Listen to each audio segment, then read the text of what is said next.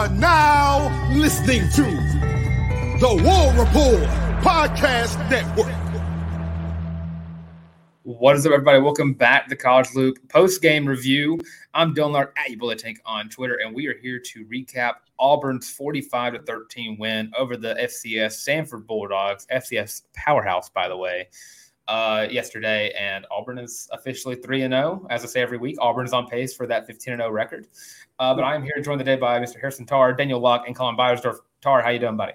Hey, man, never better. Great weekend of football. I watched from 12 p.m. Eastern till 1:45 a.m. Eastern yesterday, and man, it was actually a good slate after all. We thought it was going to be bad, and then it wound up being some really fun games. I mean, Kansas, Missouri, and then you got to sit down and kind of relax and watch Auburn, Samford, which we're here to discuss pretty much in depth.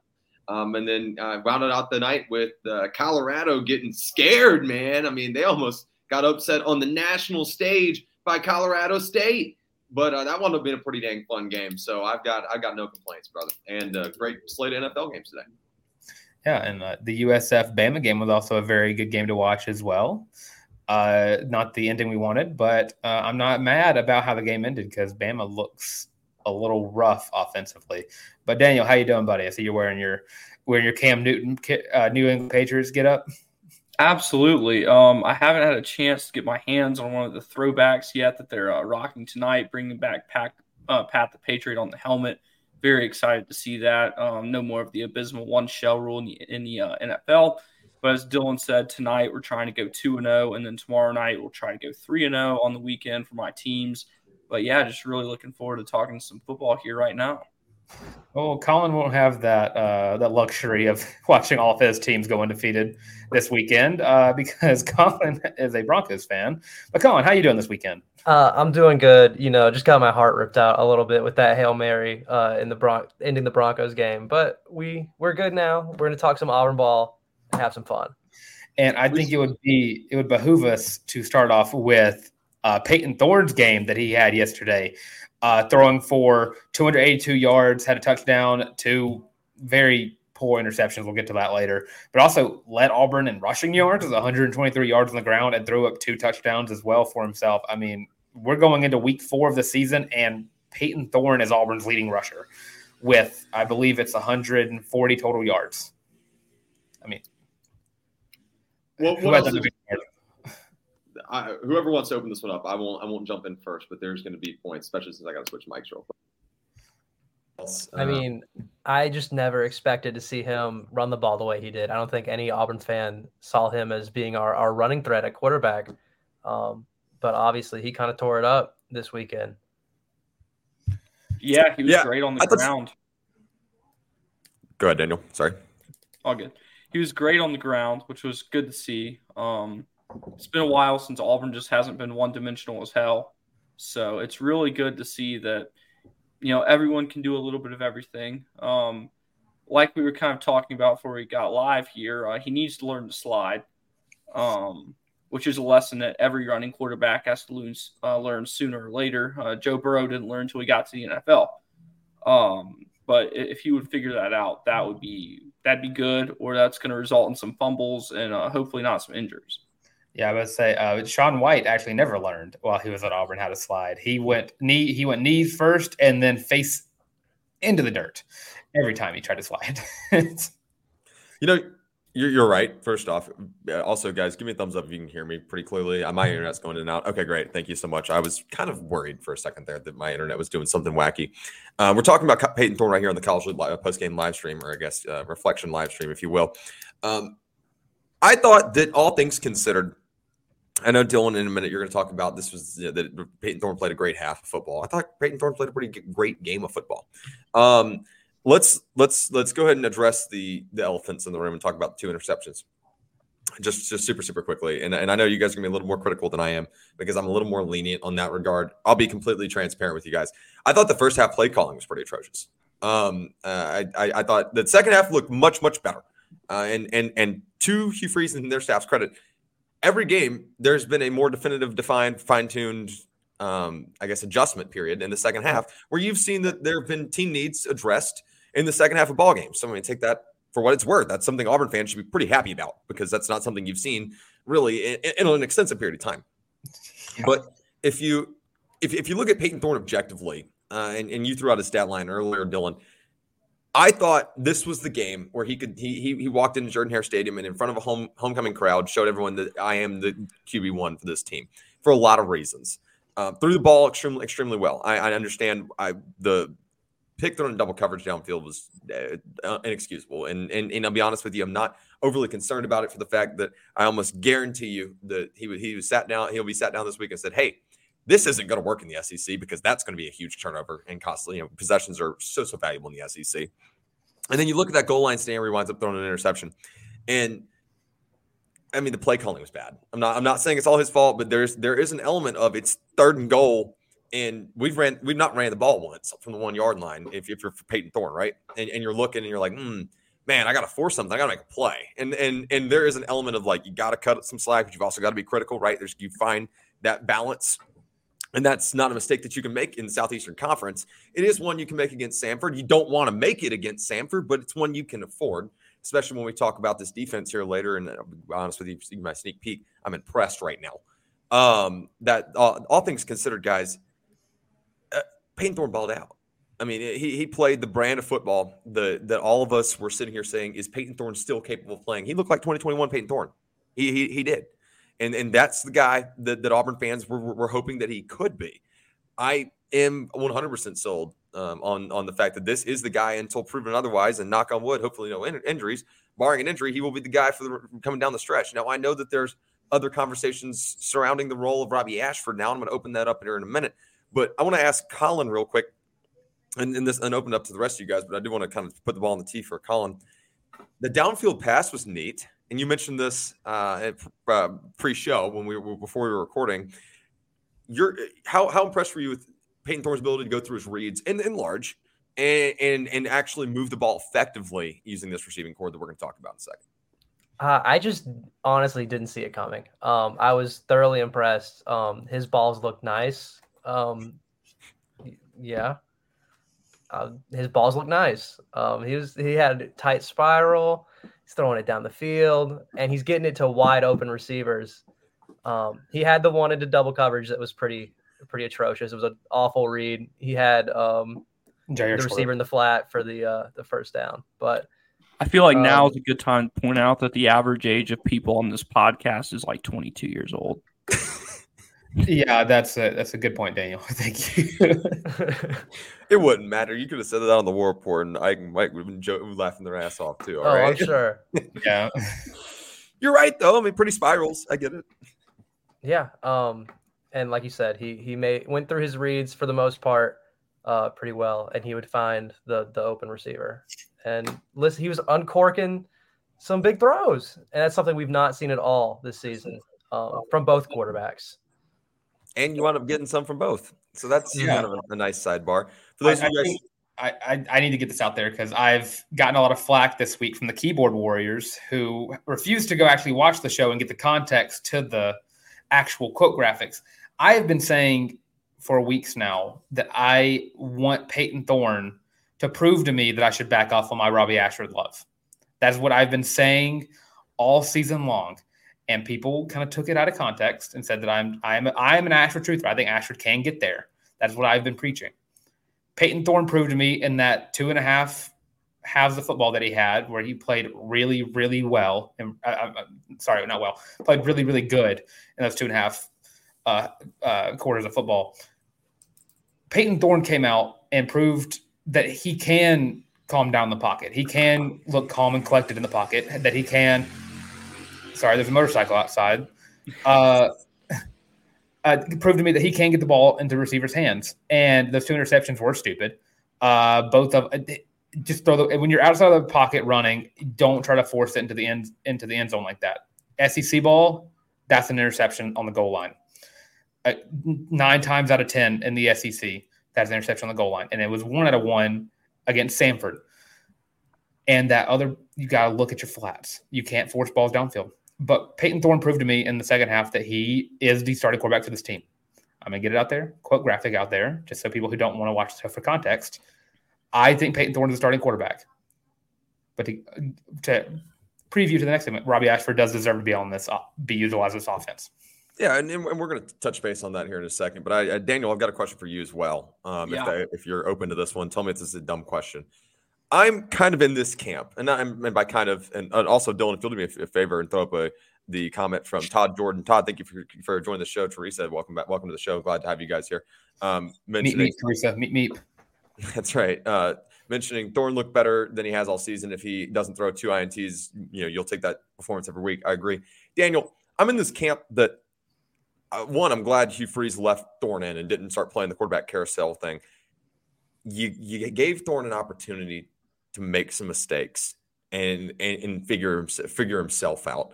Is that not the right way to handle this at this point, staring down the barrel of an SEC schedule? It's 100% the right way to do it. I mean, this was your last tune-up game until, the week before the Iron Bowl. And it's just unfair to have expected Thorne to have gone in and just played perfect football yesterday after he hasn't had the opportunity yet to just get in and just do his thing. So I was really glad that Hugh Freeze and Philip Montgomery decided to not get involved, just let it play out. Like, interceptions happen. They suck. They're infuriating. They're annoying. Whatever, negative word you want to insert there, go for it. And I get it. But they're part of the game. They're going to happen. Yeah, those 2 were pretty bad. But I'm kind of with you, like you said earlier, you're not quite as harsh on those. As someone who played defensive back myself for a lot of years, I forced a lot of interceptions, so I know how quarterbacks feel. So I get it, and they're drive killers, especially when I would get one. But yeah, so I don't really think it's the end of the world. I'm with you, Daniel. And we're going to segue into Robbie Ashford here in just a moment. Those of you guys who are just now joining the stream, we're talking about Payton Thorne and his success, and I will call it success, folks. I think y'all would agree with me. Against Samford on Saturday. Please give us your thoughts. We'd be happy to discuss those. And as always, questions you guys have, drop those in the chat. We'll address those at the bottom of our show, and we won't skim on time. We will take all the time you guys want. All the questions you guys ask, we will answer. Thank you guys. We appreciate the support. I want to talk about Robbie Ashford's role now. And we've discussed, and I'm not saying we've beaten the dead horse about Payton Thorne because I don't think we have. I mean, there's certainly a lot of layers to that, and I'm certainly happy for the kid. From a personal level, you got to be happy for him. Just having that one of those moments of, okay, everybody's behind me. Robbie Ashford Dylan, you're right, does still deserve a role on this team. And I'll open it with you, Dylan, and I'm going to let everybody talk except for me. And I'll save myself at the end.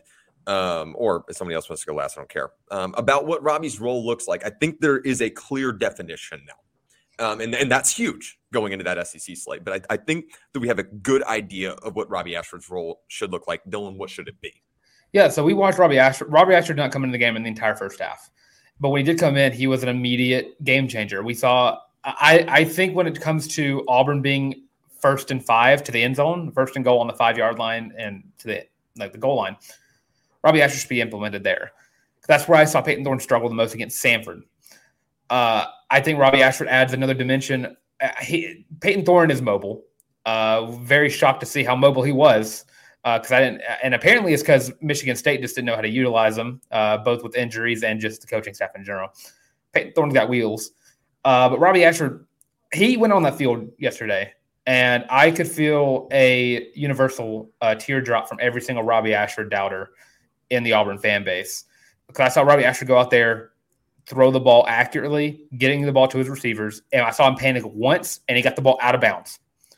He saw he wasn't gonna force it. He wasn't gonna run out of bounds and lose yards. He chunked the ball out of bounds like he should do. And then he had that beautiful 32-yard bomb to Micah Riley, the tight end who just got his first career touchdown. By that, another guy I'm very high on, by the way. So great touchdown for me. But Robbie Ashford going into SC play, they now know Payton Thorne can run, and now they know Robbie Ashford can pass. And if I'm an SEC defensive coordinator, I'm going to be kind of worried about what you're going to see down the stretch from this Auburn Tigers offense. If they're throwing Robbie Ashford on the 30-yard line for a play, is he going to pass it? Because now he can throw a 30-yard pass. We just saw that happen. And Payton Thorne, if he throws a read option, I mean, it's no longer going to be he's going to pass it or he's going to hand it off. Payton Thorne is going to make a couple of miss. There's a picture I just put on the thumbnail of him juking out one of the Stanford defenders, which was hilarious to watch in real time.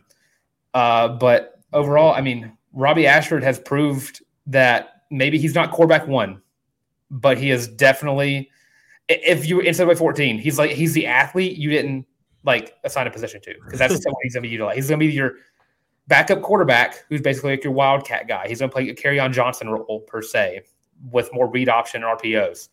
He's not playing wide receiver. That's not happening. Robbie Ashford's not going to line up at wide receiver. And if it happens, it's going to be a trick play. He's not switching positions. Robbie Ashford proved that he is worthy of the quarterback position and that he is worthy of playing a vital piece into this offensive scheme behind Payton Thorne at quarterback.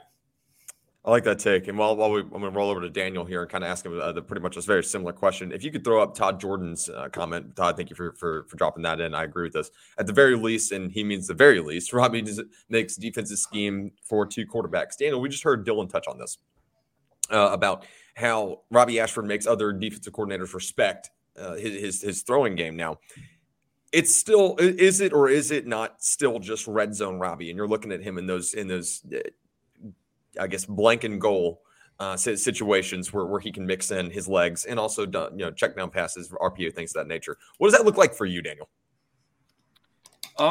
Yeah, I kind of just predominantly use him in the red zone, in the and goal situations. I personally, I'm not going to throw Robbie out there at midfield. I'm not going to say that I don't see the value in doing so, because, this team, you've got Thorne, you've got Robbie on the ground, you've got Robbie through the air. That's 3 separate playbooks. So that's effectively 3 schemes that, the opposing defense has to plan for. And I'm not going to say I don't see the value in that. But ultimately, I feel like between the 20s, or not between the 20s, all the way from the half-yard line on your own end zone to the 10-yard line on the other team's side of the field, I feel like that's Payton's territory, man. I don't disagree. And Colin, I'm going to kind of build off that. And Todd, we see your question. I promise we're going to come back to that. We will talk about Holden Geriner at some point on the show today. I can guarantee that. But we saw, as Dylan mentioned a minute ago, Colin, where Payton Thorne was left in those what we're discussing right now to be Robbie Ashford situations in the first half. In my opinion, there's a tremendous amount of value in doing so against an opponent like Samford. But how much does it play to Robbie's benefit that now there's tape of Payton Thorne handling that in that quote unquote red zone Robbie situation in terms of making other people scheme for it could be either guy? I mean, obviously, if they're going to have scheme for either guy, then their scheme is not going to be as great if they spent the whole week working on just one dude. I think what Robbie showed is that he can play a very important role in this team. And even if that's just a super confident backup, let's say that Payton takes a huge hit at midfield and just has to come out for a series of plays, you can throw Robbie in and you will not be worried about what he's going to do. He can throw the ball. He can run the ball. He can run the offense when he needs to. Agree. And let me just be the one to say right here, fellas, this is my piece. And you guys have summed up the Robbie Ashford role to a T. I'm not going to expand on it anymore. I am over the moon proud of Hugh Freeze and his staff for the way that they handled personnel in the first half of this game and the entirety of this game for to be completely transparent. But specifically in the first half, I do think, as Colin and I were just kind of talking about, there's a tremendous amount of value in giving Payton Thorne red zone reps. I mean, hell, who's to say Robbie Ashford doesn't get hit on an RPO on the 5-yard line, right? I mean, you want to make sure that you're prepped for every situation, and also mixing up schemes like Colin was just mentioning, just showing different packages. That's a big deal, and there's a ton of value there. Let's open this up beyond the quarterback conversation. For those of you guys who are just now joining us here on the College Loop Game Reaction show, live show. Make sure you drop in the comments your questions, concerns, strongly held beliefs, demands, whether that be about Robbie Ashford, Payton Thorne, or beyond. I promise you, if it's relevant to what we're talking to, it's just a statement, we'll throw it up. If it's a question, I promise we saw it. We will address it. It is built into our show rundown, so make sure you guys drop those comments there. We certainly appreciate your love and support. And if you're not already subbed to us, make sure you sub. Let's talk, guys. Let's talk offensive takeaways, and we're going to go in reverse order here. I'm going to let Colin kind of pick off the plate first. While we talk about the wide receivers, and then Daniel, I'm going to let you talk about the running backs. We'll let Dylan figure out the rest and chime in there. Colin, we talked about it earlier. The downfield pass is back, my friend. Auburn is throwing the ball downfield. It is doing the passing thing, which is wild for some people to wrap their brains around. How much did this receiving group impress you on Saturday? The answer should be a decent amount. I'm just curious, your thoughts, your takeaways, who really stood out to you? There's a couple obvious answers. Yeah, a ton is the answer. They impressed me a ton. I went into this game not uncertain about our receivers. I knew we had some talent there, but I think now, from my time in school here, this is the best overall receiving core, top to bottom, that I've seen. Rivaldo Fairweather is that dude. Oh my gosh! Holy crap! The way he can adjust to a ball and just go up and get it is crazy to me. Because we've seen it in multiple games now where there'll be a ball that is slightly underthrown, and he can just completely adjust and, despite whatever coverage is being played on him, get that in his grasp. It's crazy to see for me. And then, obviously, Shane Hooks, big receiver, can go up and get it as well. And Jay Fair has busted on the scene as a freshman and is really showing his value that he adds to this team. How about Jay Fair? I mean, Rivaldo Fairweather's a talking point. I know Dylan's going to go there. Oh, yeah. How about Jay Fair, folks? I mean, this kid's more physical than I thought he was going to be at a very, very early age in his Auburn career. That kid is special. And in this group, I think, Colin, I think you're absolutely right. In your time at Auburn, this is the most talented receiving core you've ever seen. And Daniel, the future is even brighter for folks that are juniors and going to be seniors next year. But I was thoroughly impressed. A lot of people talking about Jay Fair's ability to go get possession receiving, right? Dude runs a great route. I mean, you go back and watch film, he runs a great route in my opinion. I mean, and then there's a ton of value there, and there's clearly a connection between him and Payton Thorne. This group is gelling on a level that I was not necessarily expecting to this point this year. I had hopes, but we weren't quite there. Now, Dylan, you want to chime in real quick on the Rivaldo Fairweather supremacy? Yeah, I just want to point out that Teresa, by the way, just to answer your question real quick. Yes, Jay Fair did redshirt last year. Rivaldo Fairweather, his ability, like Mike Collins said, to adjust is awesome, and it does seem like I don't know. I think Hugh Freeze watches the show because I told the world that this offense is going to run a whole lot better if Rivaldo Fairweather gets the ball in his hands at least once per drive, and that seemed to happen a lot. But when people talk about with his ability to catch the ball, you also got to mention his ability to block. Yes. I think from head to toe, Rivaldo Fairweather might be the most talented tight end that I have ever seen in my cognitive memory as an Auburn Tiger. And I'll even go deeper to say this wide receiver room is probably the best wide receiver room I have seen in my entire time, again, cognitive memory, because I was too young for, Devin Aroma-Shadu and Ben Amamano and who's the one guy I'm missing? And Courtney Taylor. There we go. I was too young for those three. But I was able to watch Jarvin Adams, who I think is one of the best receivers Auburn's ever had. I watched Emory Blake and Terrell Zachary and Cody Burns all come through. And Todd Jordan, I love Lutsen Kirkin. I love Lutsen Kirkin more than you'll ever know. I cried I cried my tear ducts out whenever I found out what happened to Philip Lutsen Kirkin. I'm tearing up now thinking about it. Rivaldo Fairweather has the opportunity to be the best tight end Auburn's ever seen. And his ability to do both things. If Auburn wants to run the ball, Rivaldo Fairweather is going to be one of the lead blockers. If Auburn wants to pass the ball, Rivaldo Fairweather is the premier target. I think Rivaldo Fairweather might see himself in the conversation of one of the top tight ends in this upcoming draft. Yeah, he's a dog. Certainly adds a ton of value, and he's only getting mixed in, just continually playing a bigger role week to week. Something that Hugh Freeze and his staff certainly very excited about. Another room that we've been super high on, I've been publicly very, very high on. You guys are well aware. Here are my exact notes. You guys can see it. I sent it to you before the show started. Running back room, Daniel, and in parentheses, all I could put was WTF ? That had to have been the most disappointed part of this game. Yeah, but I feel like that was a little bit by design almost. I feel like everyone knew that Auburn was going to be focused on throwing the football. So I have a feeling that, at some point during the week, Hugh Freeze, Cadillac, and Philip Montgomery sat down and were like, okay, it's time to throw the football. So I feel like Cadillac had running backs ready to go in the, blocking sets. And, Sure. Still a decent day on the ground, I would say. Didn't they get over 200 yards I know that's everyone, and 100 of that's Thorne, but still. 129 of that's Thorne. 100, yeah, it was 120. Yeah, okay, it's not so great. But, it's not a big deal. At this point, I know what the running backs can do. Everyone knows what the running backs can do. So they don't really have anything to prove to me right now. Auburn had to get the pass game going. So I feel like Jarquez, Damari, Brian, Jeremiah, Sean, Luke Rebels, my Birmingham guy on the bench. I feel like everyone knew that. So I'm not concerned. They'll be okay. It was more a little clickbait to get you a talking piece in there. I'm with you. Dylan, I'd like to point this out before you say something here. And I'm not saying you're about to back talk. I'm just saying you asked for a 100-yard rusher. You got one. I did. It was not the jersey I was expecting to see get it.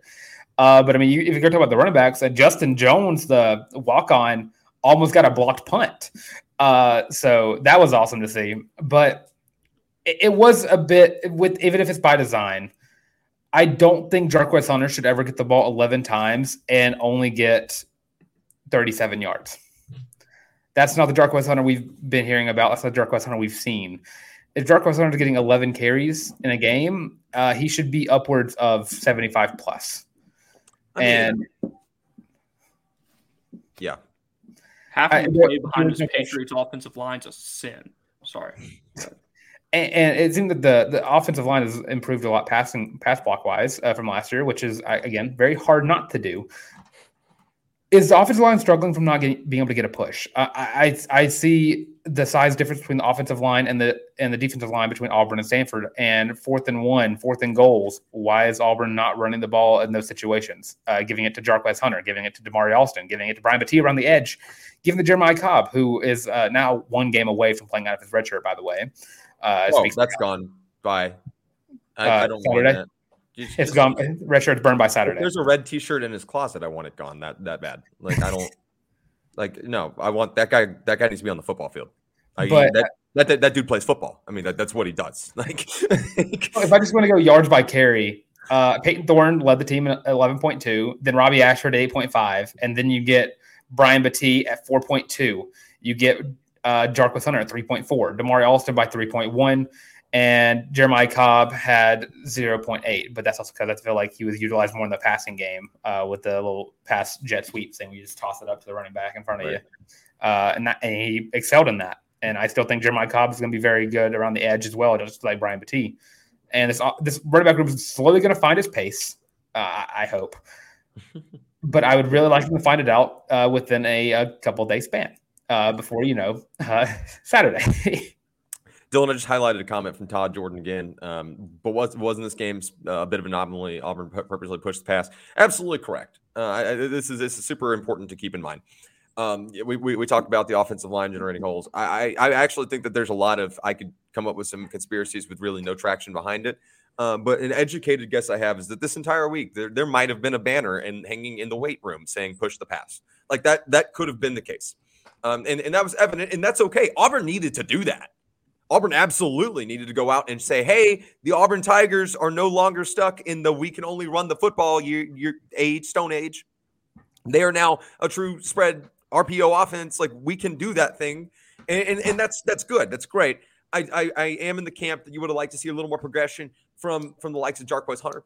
But then again, we're going to talk about injuries in a little bit, and I'm not putting him on the injured list. I'm just saying I don't know what's going on with him. I don't know that anybody really. I think they say he just tweaked his ankle.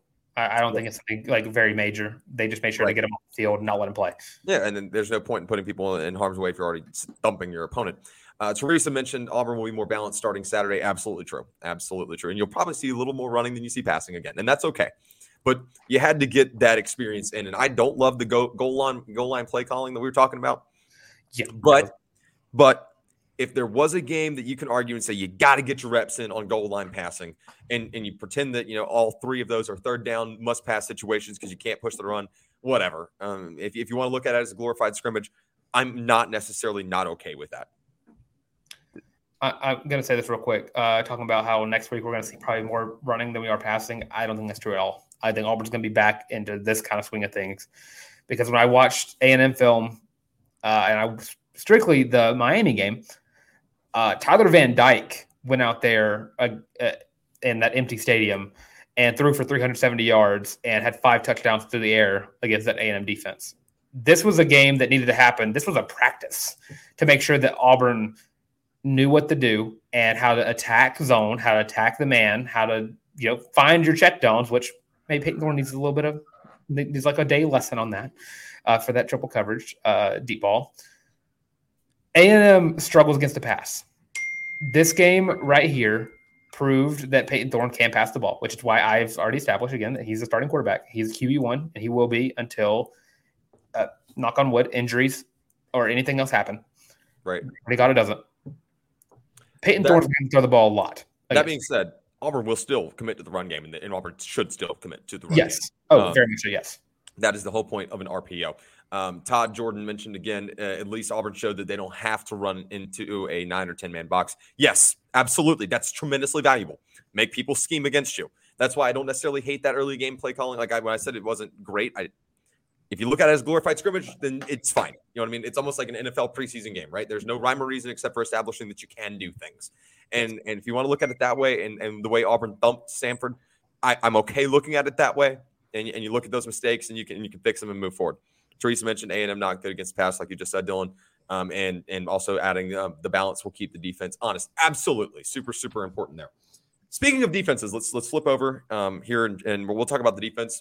Before we do so, if you guys are so inclined and you are feeling a little bit loopy, there is somewhere that you can go and show your college loop War Report Podcast Network pride. That is www.thewarreport.com. Dylan, if you throw it on the screen, there it is. And you pick up your very own Feeling Loopy t-shirt. Comes in 5 colorways, only $25. Most comfortable shirt you'll ever own. We certainly appreciate it. It's a big way to support us, and you guys are the best. Show everyone your Feeling Loopy pride. Take a picture of your new Feeling Loopy t-shirt. Use hashtag Feeling Loopy and tweet at us. We'll put you up on the next live stream of the show. Next show. Excuse me. We can do live stream though. I don't really care. I mean, whichever one. If we can do it live. That's right. What's up, Dylan? Oh, Daniel. Sorry. Yeah, I'm Daniel. That's Dylan. I just wanted to say that I will personally be sending one to New England Patriots offensive coordinator Bill O'Brien, since he is clearly feeling something on the sideline. That's actually really good. Anyways. All right. Bringing it back to Auburn football. Let's talk about the defense, folks. Daniel, we're going to open it up with you. Defensive takeaways. What impressed you? We'll flip it and go the inverse direction here. What didn't impress you about this defense? What still needs work? Pass rush. That was bad. Run defense left a lot to be desired. So defensive line and linebackers, y'all need to work. But as a former DB, as I've said, I love this core. They've already have more interceptions in 3 games than they did all of last season. Jalen Simpson is the first Auburn Tiger to have an interception in 3 straight games in 16 seasons. Is that good? That's amazing. Okay. On pace for 15 this year. Yeah. You're absolutely right, Todd Jordan. We desperately need Donovan Kaufman and Keontae Scott back for A&M, and hopefully we'll get that. But this room's deep. You've got Sylvester Smith back there, man. Like, you have a lot of reserves in this room. Kyan Lee took some more snaps this week, and I firmly believe that he'll be playing on Sundays. And, like I've said, I'm going to keep saying it. If there's anyone who knows what a defensive back who will be playing on Sundays one day looks like, it's me. So I'm a firm believer that this room's in good hands. Yeah. Dylan, real quick. Sorry to cut you off. Can you throw up that comment from Todd Jordan saying you need Donovan Kaufman and Keontae Scott back for A&M? And it's ATM, and I know it's A&M, but I think this is very funny, and I'm not picking on you, Todd, because this could be an ATM game for a certain head coach. Not named Euphrates. They're waiting to put the date on that check. I'm telling you, they've been waiting for a year at least. I think the App State game definitely that check was like, all right, give us a reason to sign it. That's right. Yeah, I just thought that was really funny, and that's really the entire reason. Dylan, I know you wanted to expand on the defensive conversation. Some of the defensive line. I know I got some keyboard warriors who decided not to like my Jason Jones take about how I wanted to see him get to the passer more. And yeah, I get he's a nose tackle. He's supposed to plug holes. But Jason Jones I've been hearing all spring and fall long that Jason Jones is a next level defensive tackle and is going to get to the quarterback a lot per Jason Jones. I did see him get pressure on the quarterback. I did see him do what nose tackles do and plug holes, and he was getting back there a good bit. But the rest of the defensive line was not. We got a good Lawrence Johnson sack. We got a Cam Riley sack. And no one else. That was it. 2 sacks against Stanford. We didn't hear anything from Keldrick Falk, not anything from Messiah, not anything from Elijah McAllister. Did you already say something about my boy Marcus Harris? And Marcus Harris, did he get a sack? I don't think he got a sack. He got a TFL. He didn't get a sack, but he got a TFL. Marcus Harris played good football. Yeah, I'm not talking about Marcus Harris. I'm talking about the other people. Okay. Marcus Harris. Listen, when I talk bad about the front seven, Marcus Harris and Eugene Asante are pushed aside. I wanted to make sure that he had immunity. Yes, he is. And also, I will also add another guy who was on my good side, Larry Nixon III. They are learning how to use him properly. He is going up the middle every time to plug gaps. But this defense did leave a lot to be desired when it comes on in terms of stopping chunk plays.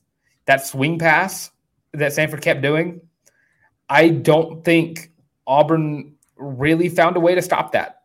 I talk about how we've talked about on countless occasions how Hugh Freeze has changed this team and how we're seeing mid-game or even mid-series adjustments made that we've not seen since early stages of Gus Malzahn.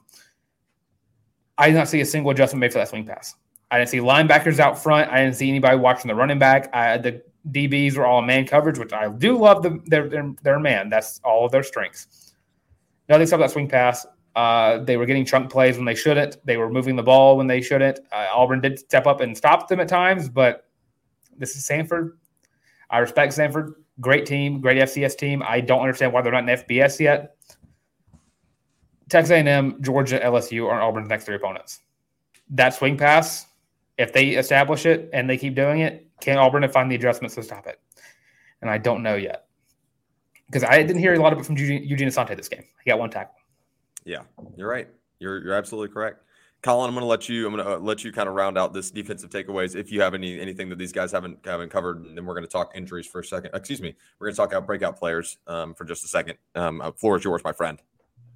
Yeah, these guys touched on our defense pretty well. Obviously, we got to stop those chunk plays.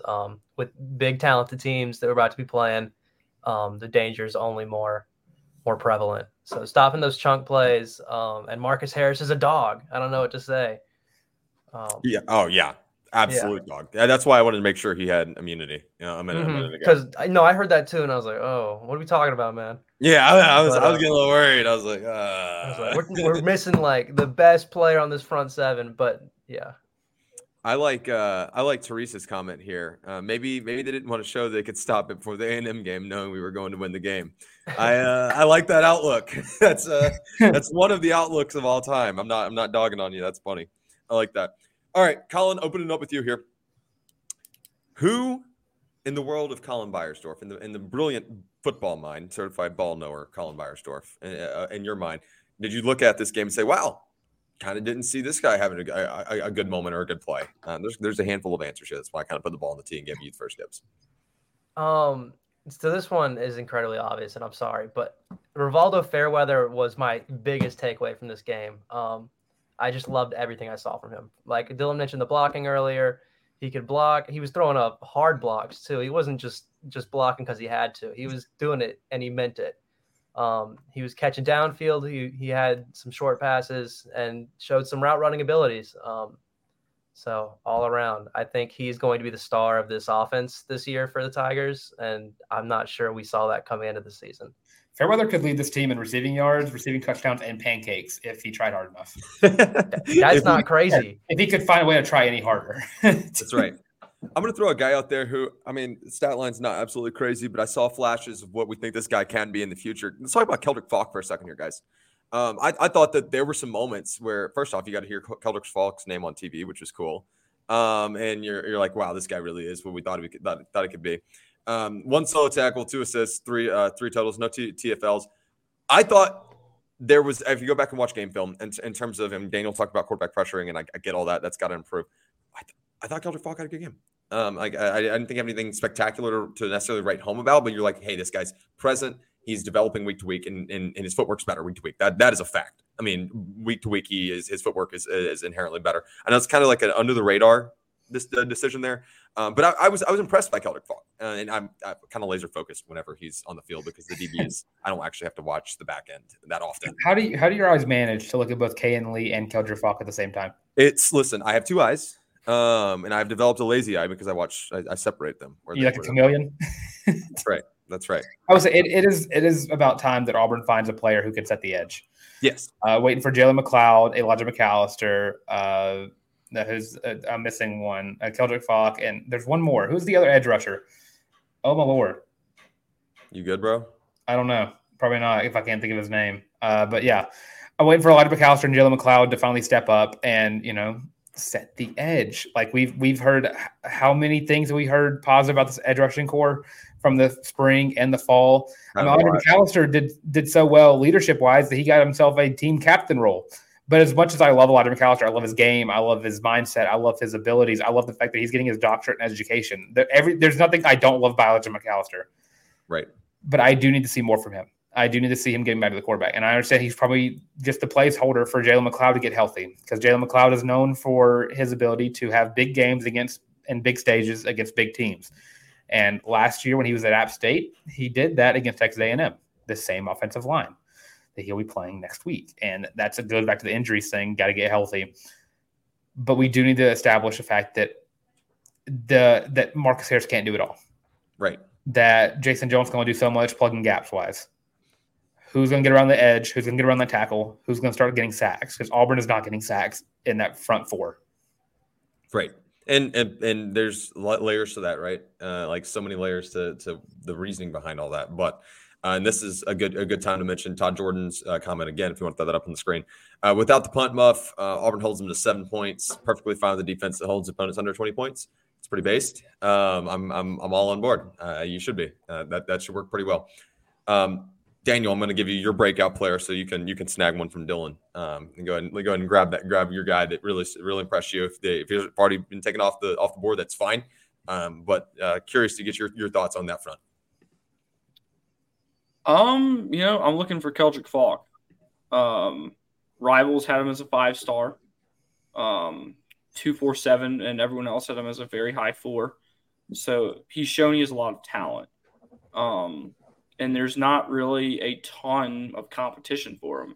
So I really expect him to step into that role. I thought he showed sign of promise on Saturday as well. I did too. That pairs nicely. Daniel and I agreeing with something. Man, that makes the heart happy. Dylan, round this one out for us before I hand it over to Colin for the injuries. There's an easy breakout player here.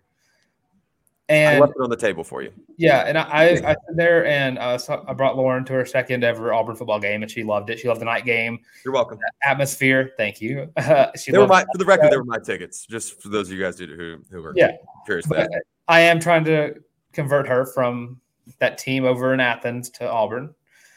She loves Toomer. She loves everything about Auburn. She just needs to stop wearing that red color and stop supporting ugly-looking dogs. So around the first half, I didn't see my player that I'm going to pick at all. And then it came in during the second half, and he played outstanding when he got in. My breakup player is Robbie Ashford. Yeah, we knew. All I've been hearing all off season long, every time I bring up how much I love Robbie Ashford's game, I hear, well, he can't throw the football. He can't do this. He can't do that. Robbie Ashford's not a good quarterback. He should just switch to wide receiver. He should just switch to another position.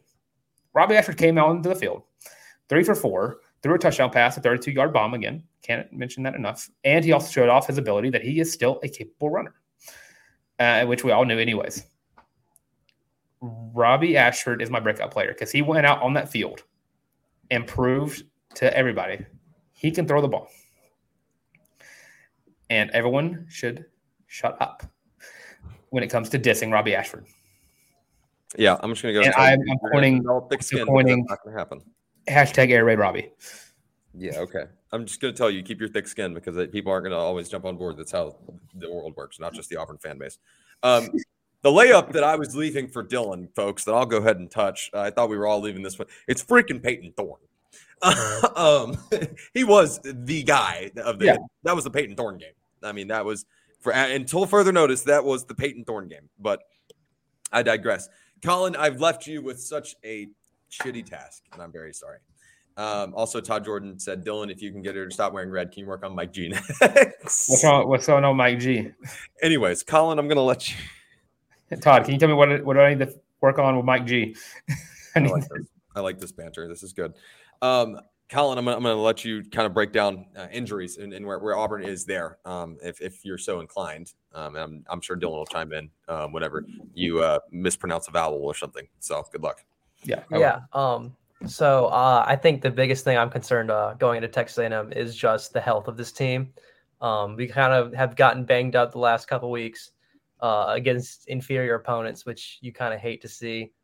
But yeah, like it is part of the game. But Donovan Kaufman, Keontae Scott, Nehemiah Pritchett, all from that secondary. Nehemiah Pritchett's yet to start a game, so hopefully, fingers crossed, Texas A&M is the time. And then we've talked about Jarquez Hunter not looking 100%. Obviously, he is our workhorse back, quote unquote, RB1, I guess. You need him. I'm trying to think of anyone else. Tutal Miller, who else went out the game? Yes, Jalen McLeod. I think Javarius Johnson missed a couple snaps. I think he came back in the game, but was just somewhat banged up. Do we got to count Austin Keys as well? Yeah, Keys is still in that department. Larry Nixon. You think? Did Larry get hurt? He got banged up against Cal, but he played against Stanford. I was kind of a tongue-in-cheek I was joke, like, he got hurt. An underlying storyline there. Sorry, guys. That was Miss Abigail Lafamina not remembering that we had a live stream this evening. That's okay. Yeah, Teresa mentioned that Mike G always wears a red shirt when he's doing the War Report. Who would wear red on camera? You got Todd. He keeps wearing crimson on TWR shows. He even got 5 super chats as a GoFundMe to get some orange and blue shirts. That's really, really funny. I've never noticed that. I need to go back and watch I definitely had. That's why I was kind of lost when you didn't pick up on it, but that's okay. Well, I'm just not typically looking at the shirts. I'm just kind of. I'm also more of a Spotify guy, so I'm that's how I am too. I like to listen while I drive. Also, I would also like immunity for wearing a red shirt. The Falcons pulled off an awesome comeback earlier today, and I was pretty happy about it. Okay, Daniel. Yeah. Your turn to talk here on the college loop. You're welcome. Oh, good. Can it be about Bill O'Brien? No, I'm just playing. Anywho, punt return group was abysmal on Saturday. Let's just be transparent here. What the hell does Auburn do in the absence of Keontae Scott? In the absence of Donovan Kaufman? What is the answer? I mean, I thought Jalen Simpson did fine. I mean, I don't know. Just one of those things. I don't really have an answer for you right now. I guess you could try Brian Battie. He's electric on the kicks. So, oh my God, you've got to be kidding me. Am I the only one that's kind of thought about that? That's kind of wondered why Brian Battie's not been thrown into the punt return mix. I've thought about it in some cases, but I've also been on the same line of being a good kick returner does not always translate to being a good punt returner. It's a different level of catching the ball. Because the ball isn't coming to you in the same form and fashion as it is on a kick return. But I do think Jalen Simpson does offer a great replacement. I don't think he's going to be your return man, but I think he'd be a good placeholder for get the ball, call a fair catch, don't run. I was about to say that feels like the easy solution there, Daniel. Right? You just call a fair catch every time. Like, yeah, Darius did. I don't know who mentioned it yesterday. We were chatting on the Slack and the War Report Podcast Network Slack, and someone said Auburn might be the only team in the Power 5 that just can't do punt returns, and I don't have evidence to dispute it. Christian Tutt is pretty good. But Todd just said Falcons ? Bucks are winning the NFC South again. Todd, I hope you have a Feeling Loopy t-shirt because you're doing some kind of drugs. Yeah, he's got to be on something. Yeah, you're on something there, my friend. Yeah, keep pounding, man. Panthers are going to get it back. Yeah, that's okay. So not. I actually really don't have a dog in the fight. I'm just from Atlanta. I'm a Steelers fan, but whatever. Yeah, a Steelers fan that talks more about the Falcons than he does the Steelers. I can go to Falcons games without having to buy airfare. There's a reason. I'm just saying. I think you're a Falcons fan disguised as a Steelers fan. Thank you for understanding, Daniel, that the airfare is the barrier there, and they're different conferences. So place. But Jalen Simpson does offer your hands. Grew up with that too. Yeah, I'm right there with you. Right? Like I'll root for the hometown team, I guess, but if they're playing my team at home, I'm gonna go wear a Steelers jersey at Mercedes-Benz Stadium. That's the way it works for me. All right, turnovers have been one of the talking points of all time, and Auburn's offense is really good at them. By the way, I asked for 2+ turnovers, I think, this weekend. From the Auburn defense, they delivered. So you're in my good graces, by the way. Just I know that you guys are really banking on my opinion, but Teresa, I'm unforgiven. What the hell's that about? But it's fine. People don't like the Steelers, man. Yeah, well, listen, just because we have 6 rings doesn't mean that you have to cry about it. Anyways, that's all. Yeah, it's hard to live this way. Daniel, it really is. Colin's got a bunch of rings too. I mean, like he doesn't understand poverty franchises either. Not as many. Yeah, but he's got a handful. Anyways, who cares? Let's talk turnovers for this offense and how important and how I guess this group can really kind of control what the amount of possessions. That was hard for me to say for a second. The amount of possessions their opponents are going to have game to game, because you can't be giving away, like we mentioned earlier in the show, you can't give away free possessions to opponents in the Southeastern Conference. You just can't. And Dylan, I don't even really know where it starts, other than there was a couple bad picks. The good news is the fumbles have not been bad, except for Cal. That was pretty bad. I mean, the handoff straight to Jackson Sermon, that wasn't good. And I'm gonna go ahead and touch on Todd Jordan's thing. Freddie Wigand, I was not alive for him. No one on the show was. As old as Tar looks, he was not alive for it. That was 1988, whenever he last played. So none of us really saw Freddie Wigand. That means. But these turnovers are bad. The 2 turnovers against the triple coverage was bad. The interceptions against Cal, not good. The fumbles against Cal, Jarquez Hunter should start wearing gloves if that's going to happen. I don't know. Can I just ask you, why is he not wearing gloves in the first place? I don't know. Just wear gloves. He probably is upset that he can't wear boots on the football field either. So I mean, but overall, I mean, and some of these turnovers are coming from the punt return game. I feel like we've seen 2 already this season. Oh my god! Yeah, and neither one of them were Keontae Scott. I think one of them. Who was the other one? It was Jay Fair was the one that lost it last game, but there was another one that I'm missing out on. Was it Javarius? Javarius did it earlier in the game. Yep. And that goes back to my other point. I think it's time that we just establish Keontae Scott starting punt returner, which we already know. Jalen Simpson should go in, not to return the punt, but to just catch it. Because Jalen Simpson is a wide receiver that plays defense. And he will catch that ball, and he will not drop it. I don't disagree with that, by the way. Yeah, I think it works out perfectly. You play it, punt safe, punt return safe. You just get it and don't run it. I trust Jalen Simpson out in open space, but I still don't want him getting hurt in that situation, because I think Jay Simp is awesome and could be playing himself into a first round for the next NFL draft. But overall, these turnovers got to stop. And you were averaging 2 turnovers a game against an FCS team, a UMass team who's not very good, and a Cal team who is middle of the pack of the Pac-12, but also bottom of the middle of the pack. These are not things that can happen against the next 3 opponents. I would even go further beyond and say this cannot happen against the next 9 opponents. You just got to lock it down. Don't force stupid passes. I get you want to show off that arm, that you want to show to everybody that Payton Thorne is the guy, and he did. But I need the check downs, throw the ball out of bounds, hold onto the football, catch the punt, do these things, and you will not turn over the ball. Yeah.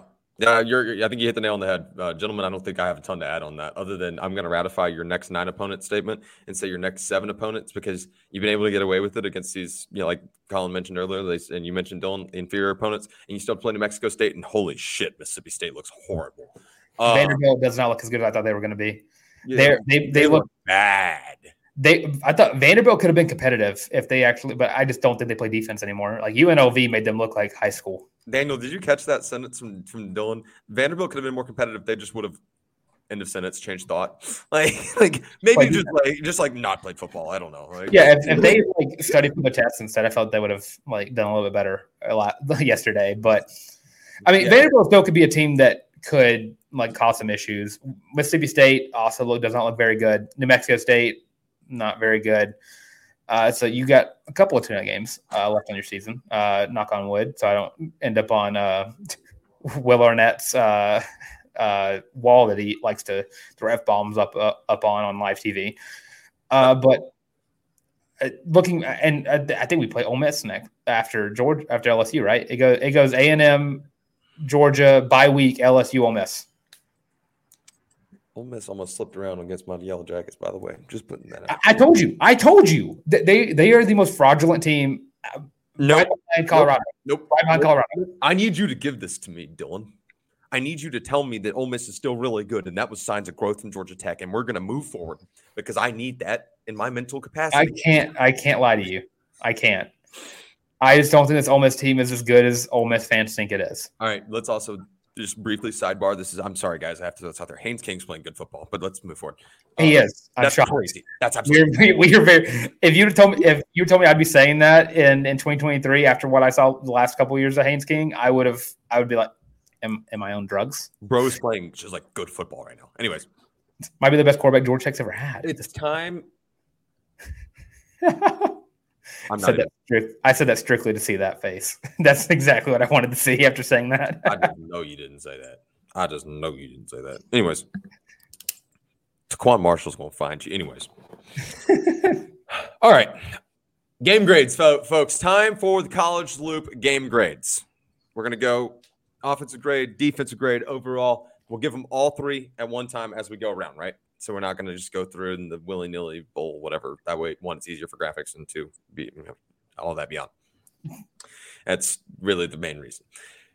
Daniel Locke, let's open it up with you, Miss the Locksmith. What are the Locksmith's grades for Week 3 against Samford in a emphatic victory? There we go. That's the word I was going to go for. Emphatic victory for the Tigers. Where are you grading offense, defense, and overall? Defense B+. Offense. We'll go with a B. And on overall, I guess that rounds out to a B.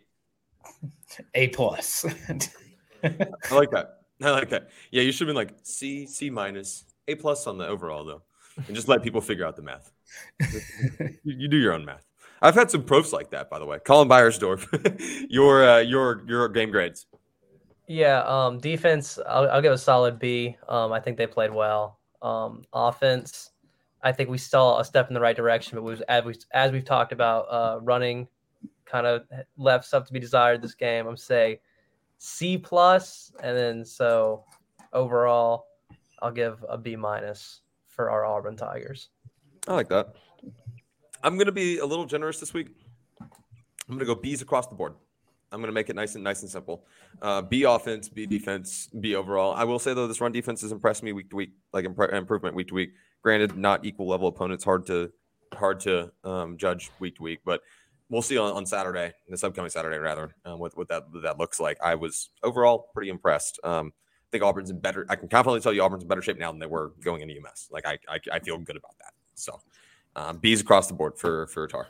Dylan. I'm going to give the defense a B-. The chunk plays, not getting pressure to the quarterback, that weighs into effect here. DBs look great. Jalen Simpson, awesome as always. I predict him to lead the Auburn in defense touchdowns and interceptions. He is still doing that, by the way. Just put that out there. And the chunk plays and quarterback pressures are what's getting me. Offense, I have a B+. As Colin said, it left a lot to be desired, but still showed a lot of signs of improvement. Need to see the run game. I need to see it. And I need to see that I can get 4 total quarters of good Payton Thorne. And I will say, first quarter-wise, they only had 1 drive in the first quarter. Throw it out there. But the last half of that second quarter is when I finally saw Payton Thorne step up and show me that he is the starting quarterback. And then overall, with a B plus and a B minus, I think that just averaged out to a B. There we go. I like that. Also, important to mention, just backtracking just a second, Samford chewed the hell out of the clock, by the way, which is fine. That's fine. I actually, as a spectator, have no complaints on that. The game was still 3 hours because TV timeouts. Yeah, I can't hear you. My favorite text I've received all football season was I was chatting back and forth with Will Root, friend of the program, and he goes, "I'm sorry, I can't hear you over my 3-minute commercial break," and that made me laugh way harder than it should have. You know what I mean? I've never seen it, but I've never seen it like. They kept bringing up how Sam. I rewatched the game, and Aaron Murray, for whatever he's worth as a commentator, kept bringing up how Samford runs an air raid attack, and I've never seen an air raid attack just trip so much clock. Yeah, it was wild by running the ball. It was like if Paul Johnson created the air raid attack. You know what I mean? It was wild. What is it? Air raid does not. I thought air raid was more throwing the ball down the field, not across the field.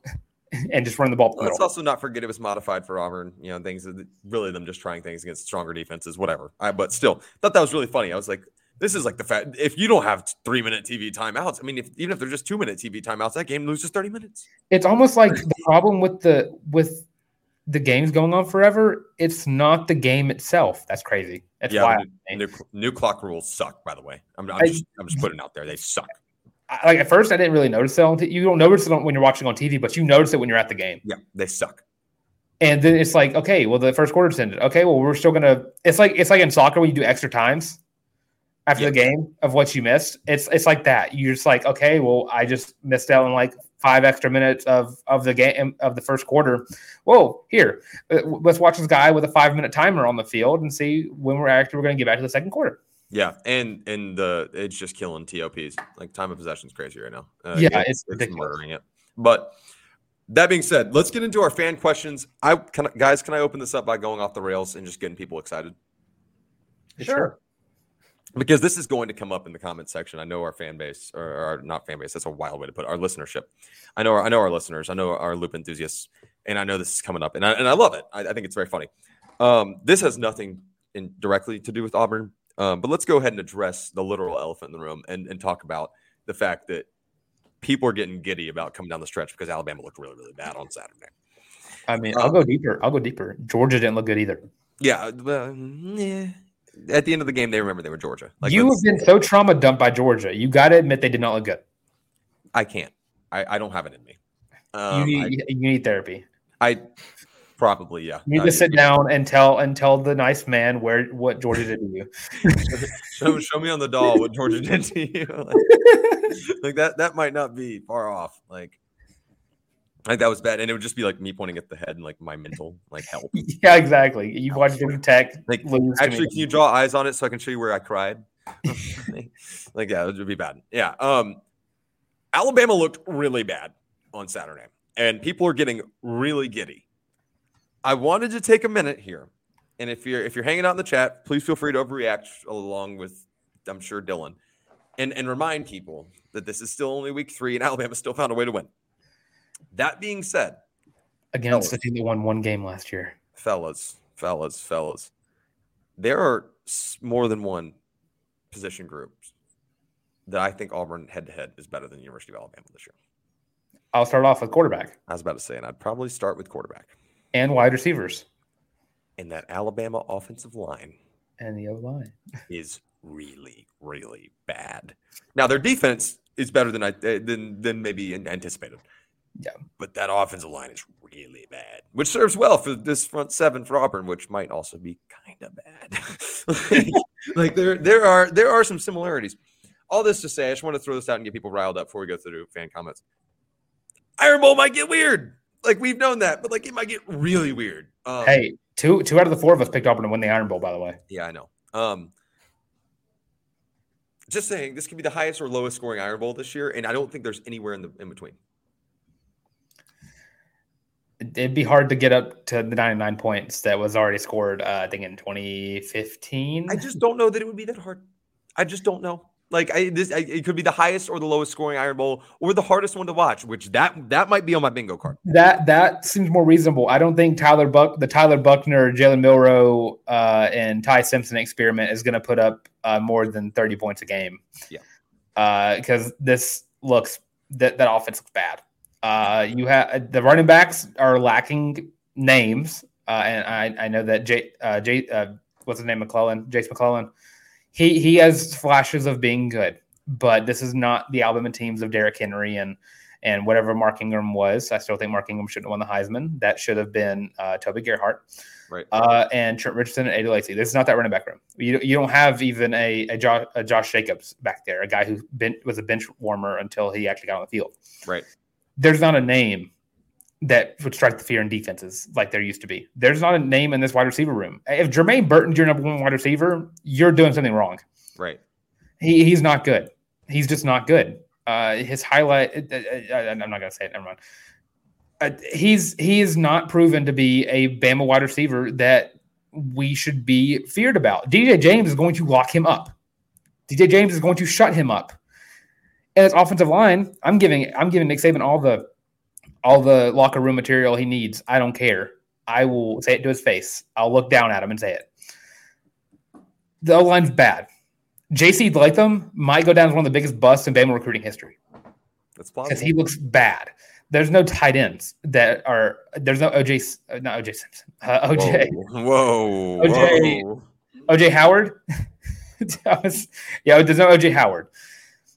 This offense, it goes back to Nick Saban just not hiring the right coordinators. Tommy Rees should not have been on Saban's hire list. Kevin Steele should not have been on his hire list. He did not improve from going from Pete Golding. He didn't. And I mean, Lane Kiffin's getting the butt end of that right now too, because Pete Golding, not a good defensive coordinator. Kevin Steele, also not a good defensive coordinator. We saw what he did at Miami last year when Middle Tennessee State went in there and threw for 500 yards. Tommy Rees, not a proven OC. Nick Saban, and I love the Bama fans on Twitter saying, oh, well, Nick Saban's gotten soft. And it's like, make Nick Saban mean again. Nick Saban I think he's starting to understand that he's on the latter part of his tenure at Alabama. That mansion in Florida is looking very nice to him right now. He gets to live a happy life for the rest of his life with him and Terry. Yeah, I got to stop you now. Yeah, I fully disagree with most of now we're talking. Now we're talking crazy. Saban is not making to the end of this contract. He's not making 2028. That's okay. All right. He's gonna coach till he's done coaching. Dylan and I are going to mute ourselves as I ask you guys. Well, that's not true. I got to stay on the mic so I can ask you guys, Daniel and Colin, questions here. We're getting strictly fan questions now. Is anyone upset / disappointed that Auburn did not play Holden Geriner this game? This is from Todd Jordan. Todd, thank you for the comment. Open to Daniel and or Colin, not open to myself or Dylan. I mean, no. I mean, sometimes the third string quarterback doesn't get in. Sorry. I mean, it's not really a big deal. Yeah, I'm not super upset by it either. Maybe when we're up late in the fourth quarter, he gets a drive. But I don't know if I've seen him earn that playing time yet, especially when Thorne and Ashford are playing the way they are right now. I think they summed it up. That was great. Perfect. Teresa had a comment here. I think that was actually really good to expand on. If Thorne doesn't learn to slide, Robbie's probably going to get some serious time because Thorne is going to get hurt. I mean, when you just throw it's must have been going on with Josh Allen where he just doesn't slide anymore. He decides to jump over whoever's in front of him. That's what Payton Thorne's about to start doing. And every time he runs the ball, it's immediately like, okay, he's going to take a hit here, and that's not a good thing to do. Don't do that. Yeah. He's giving me like Joe Flacco vibes. I was about to say that. Yeah. Yeah, I don't want. I never want. I don't care. These won Super Bowl. I don't care. I never want my quarterbacks to ever be compared to Joe Flacco ever again. Okay, I'm going to read this. Read this. The grammar in this already threw me off. Sorry, no offense, Habersham Jim. You do know, I think that's, or I don't know. You do know the coaching staff could be playing possum. Colin, Daniel, that one's open to y'all's interpretation. I think this is in relation to game planning and schematics and play calling. That's all you, Colin. I think we're starting to see less and less of that. Obviously, there's still stuff that we've not shown heading into SEC play, but I think what we saw this week against Samford is a lot of what we're going to see going throughout the season. Yeah, That sums it up. Daniel, this one. This is from Teresa. She mentioned that Vandy, Mississippi State, and New Mexico State are 3 games to a bowl. Anything else will be awesome. Do you expect? I'm going to expand on this one for 6-6 feels like a lock now, right? Like we're not overly concerned at that point, right? Well, I'll take you back to my freshman year when Auburn was 6-2, and it felt like a New Year's Six bowl was a lock. So no, not a lock. There are no locks except me. I'm the only lock. New Year's Six is different than the Birmingham Bowl. They should, right? Should beat Vandy. Sure. Hold on. I'm just kidding. Go ahead. I'm gonna say lock. I'm gonna say there's 2 locks now. There's a lock for Auburn in a bowl, and there's a Daniel lock. I think you're beating New Mexico State. I think you're gonna go into Vandy's house and beat Vandy. For Vandy's house. For the 8th Auburn home game of the season. And I think Mississippi State's gonna finish last in the West. So is there a way to finish 8th in the West before Texas and Oklahoma get here? Like there won't be a West. Yeah, that's right. That's right. You're not wrong. But like, is there a way when there's only 7 teams to still finish 8th? Because I think Mississippi State is really on that train. Yeah, they're not looking great. They look bad. It's just the way it is. I mean, what was it, to the second quarter? It's Mississippi State in this new year offense where they're able to run the ball and also throw the air raid. They were averaging, I think, 0.6 yards per play. Yeah, that's pretty bad. Very bad. Pretty bad. I'm throwing up my favorite comment of the day. And this is maybe one of my favorite comments ever. Maximum Effort said, Thorne thinking he's Shane Falco, and that is an elite reference to one of the greatest football movies ever. I have the shirt that says Pain Heals, Chick Stick Scars, Glory Lasts Forever, Falco on the back. Fantastic. Excellent. I've yet to have seen the replacements. I need to see it. Oh, you need to. Yeah, that's a film. That's one of the films of all time. Yeah. I won't say it's a great movie, but it's pretty funny. It's pretty good. All things considered, fellas, Colin, to expand on your comment about Auburn lock as a lock for a bowl game, I agree. Like you said, the 8th Auburn home game up in Vanderbilt, I don't particularly think will be close. Is that counting the Cal game? No, this is going to be worse than the Cal game. Like for the home team. For the home team. No, like counting up the home games, we're counting Cal too, right? Because I saw. Did you see their attendance? I guess for kickoff last week or yesterday. They had Cal had 1,000 fans in the stands against yesterday. Yeah, no, I know. But Cal still had more fans than Auburn in the Auburn Cal game. The aerial camera did not particularly lie. But Auburn traveled fantastically well, as we expected them to. You got to adjust for the distance traveled.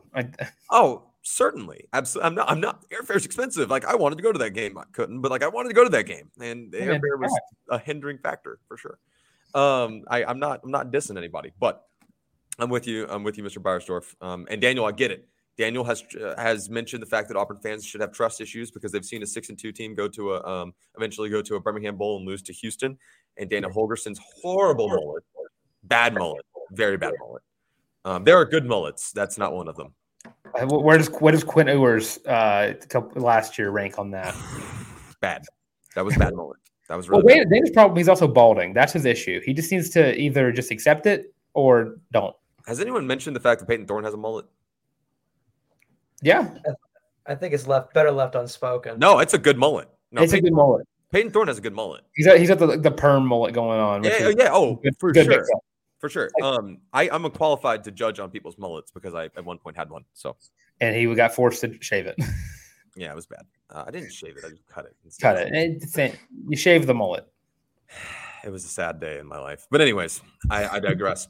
This has been the College Loop Reaction Show live stream. Thank you guys so much for tuning in. Make sure you like, subscribe, and ring the bell. If you haven't picked up a Feeling Loopy t-shirt, please make sure to do so. Hello. Hi, I'm tired.